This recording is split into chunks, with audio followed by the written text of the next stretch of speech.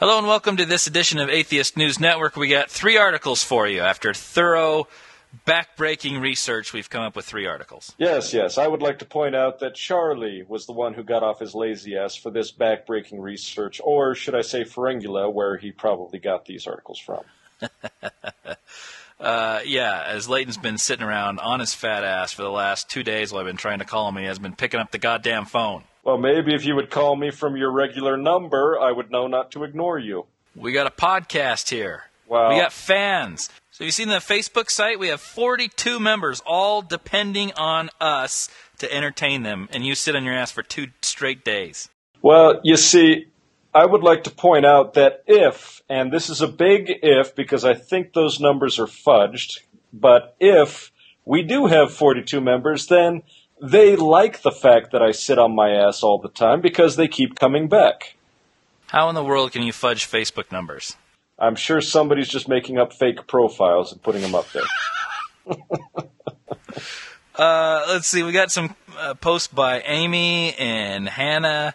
Hannah wrote, I hope you're proud of your Religiosity podcast. I'm spending a happy few weeks listening to every single episode because I simply can't get enough. I'll be proud when you're homeless and fired from your job because of us. Yeah, let's see some true dedication here, because with the stats this month, I was looking, and people have been downloading our Mormon Missionaries podcast, how to scare them off, like crazy over the last couple weeks. So I thought, well, I'll listen to it and see how we did, and I got to tell you, we suck. You didn't like that, huh? I didn't like that. It wasn't as funny as we normally are. Why the hell would you bring that up? Because it's funny to me now. The fuck is wrong with you? Because it's funny to me. That's why I brought it up. In God's name is wrong with you, you fucking bastard? Why would you advertise that we suck and to stop downloading our podcast? Because it seems that everybody does the exact opposite of what I tell them to do anyway, so why not? Yes, forget downloading any of our podcasts. They all suck. Forget about it. In fact, only pay attention to the Catholic prayer. That one was pretty good. God. Any others you like to plug while we're here? The Seventh-day Adventist wasn't too bad. Yeah, after 4 attempts. Yeah, well, yeah. All right, let's get to the actual articles. This I love. It says, Church altar smites devout Catholic. This Austrian guy apparently was crushed after popping into Thank God. So, devout Catholic. The great thing is, he was actually in there to thank God for saving him when he was stuck in an elevator. So, God saves his life from the elevator and then kills him in his own church. Yeah, so the story is that this guy's stuck in an elevator, and finally, like, he was there for an hour, and they finally got him out. He said that he had prayed for release, and God answered his prayer to get him out of the elevator. Yeah, do you think it could have been the manager of the building who came down and got you out, not God? That just may be my thinking. God gets credit for everything that's good, and everything that's bad, Satan gets blamed for. Yeah. So he gets out of the elevator. He ran straight to church to thank God for releasing him. He apparently hugged a stone pillar on top of which rested a stone altar, which promptly fell on him and crushed him. No, I love the irony behind this, but also, where are the building codes when you can have an 860-pound stone altar that will fall on you if you touch it? I have absolutely no idea. It's just sort of resting precariously on a stone pillar. It's not fixed at all to the pillar. The pillar's not fixed to the ground. It's unbelievable. Maybe Jesus was using his power to keep it there steady. This is the kind of God that I would worship, right? Yeah. He's probably pissed off that this guy is pestering him all the time with all these stupid prayers. And finally he's had enough. He rescues him from the elevator just so he can go in and kill him with a stone altar in the church. I got to admit, that's a much more interesting God than what we're all supposed to believe in. And I'd actually go to a church where this stuff happened routinely. I'd love it. Just watch who is pissed off God this week. Well, I'd go just to watch God smite you, because I know you're on his list. So. Oh, God loves me.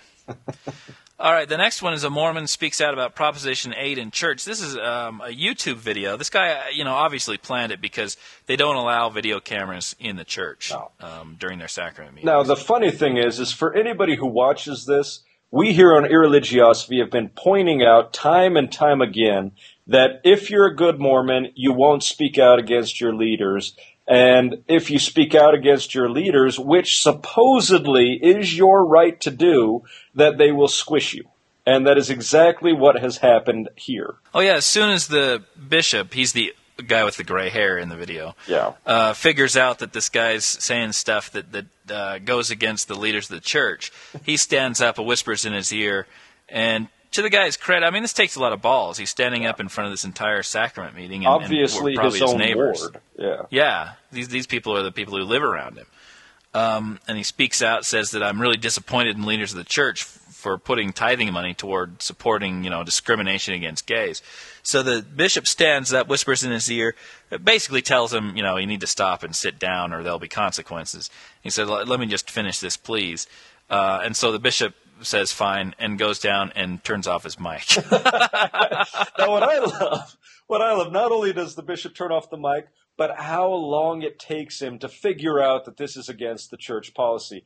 Does that not state that the bishop's just up there staring off into space like everybody else is in the congregation? Not really paying any attention whatsoever. So the guy steps down and is escorted out of the chapel by another old dude. Yeah. To make sure he doesn't cause any more disruptions. Well, of course, because obviously he was in there for fast and testimony meeting, because I doubt they would have called him. Well, who knows? Maybe they could have called him for a talk.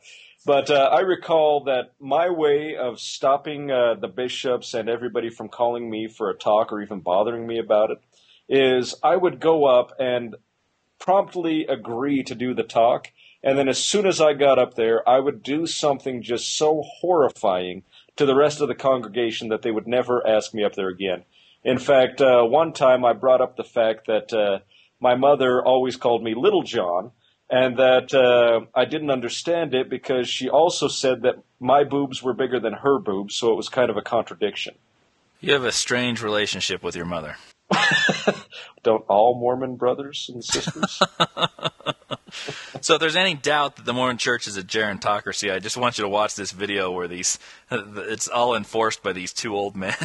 Yeah, like those guys. Old guys could have stopped this guy had he caused a ruckus. Yeah, and the fact, you can't take a video into the sacrament meeting of the church. It's disrespectful or irreverent. Is that what it is? Yeah. So he obviously had a friend take a video camera and secretly video this.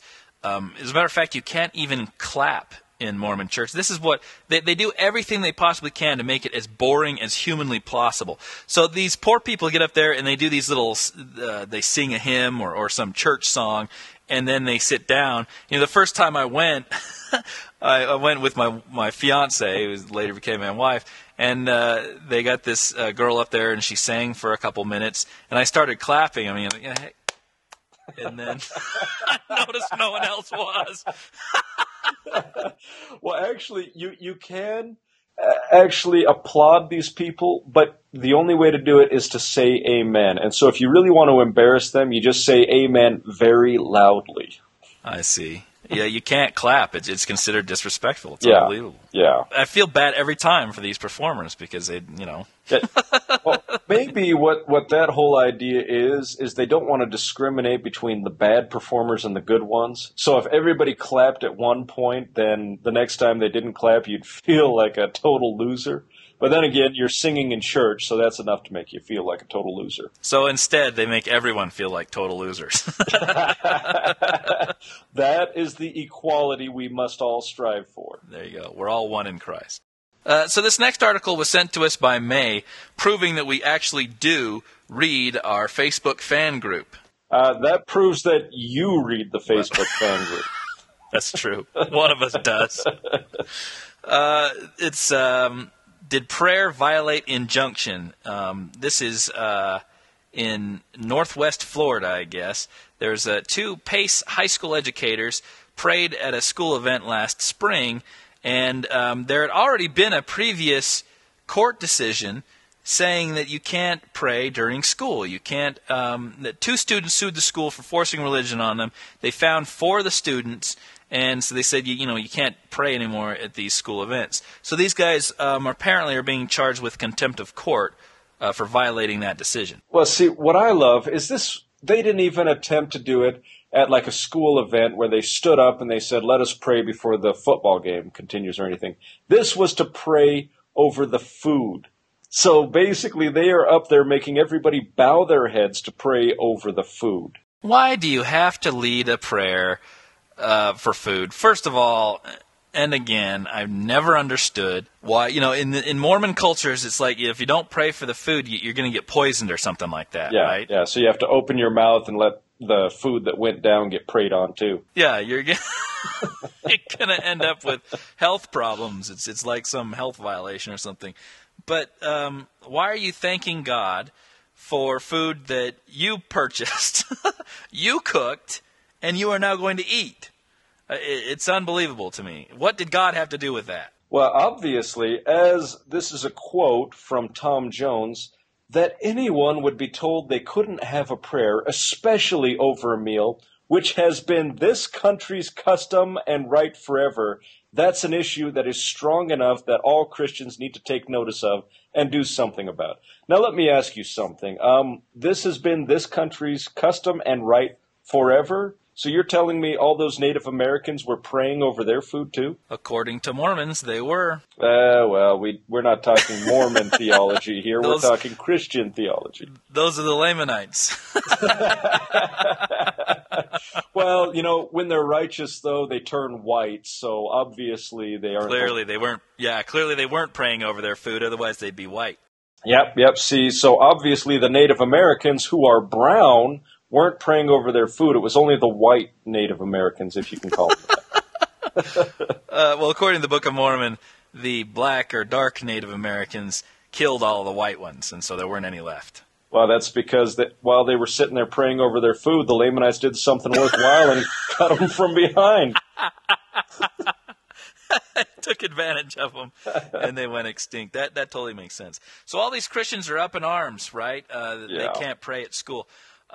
Clearly, they are having a very difficult time understanding a very simple concept. Yeah. And I'm going to help you Christians out. So we're going to go on a thought experiment here to help you understand what is wrong about this. I don't know if they're wise enough for a thought experiment, but we'll give it a try. Your children are at school. They are, like this, dedicating some field house, and there is a Muslim who's the, say, vice principal, or he's in charge, he's a teacher there in charge of dedicating this. And he says, all right, children, let's roll out our prayer mats, get down on your knees, and pray 5 times toward Mecca. Now, do you think there's any problem with that? The only reason you're not outraged at this is because you are the majority religion. It seems like if they pray Christian prayers, then you're okay with it. Yeah. But just put yourself in the shoes of a student who's Christian and he's forced to bow his head or get down on a prayer mat and engage in a prayer that's completely against his religion. Do you think that's okay? Do you think these Christian people would be fighting for the Muslims' right to force their children to have Muslim religion shoved down their throats? Do you think they'd be upset at that at all? That's the great thing that I love about all these Christian protesters. I mean, seriously, can you not imagine that if you were the one lowly atheist in your entire school and it was being shoved down your throat, that it would not make you uncomfortable, make you feel like the outcast? And yet, obviously, since they are the Christians and the right faith, then it is their duty and their right to force it down your throat so you can have a saved soul. No one's stopping you from praying, you idiot Christians.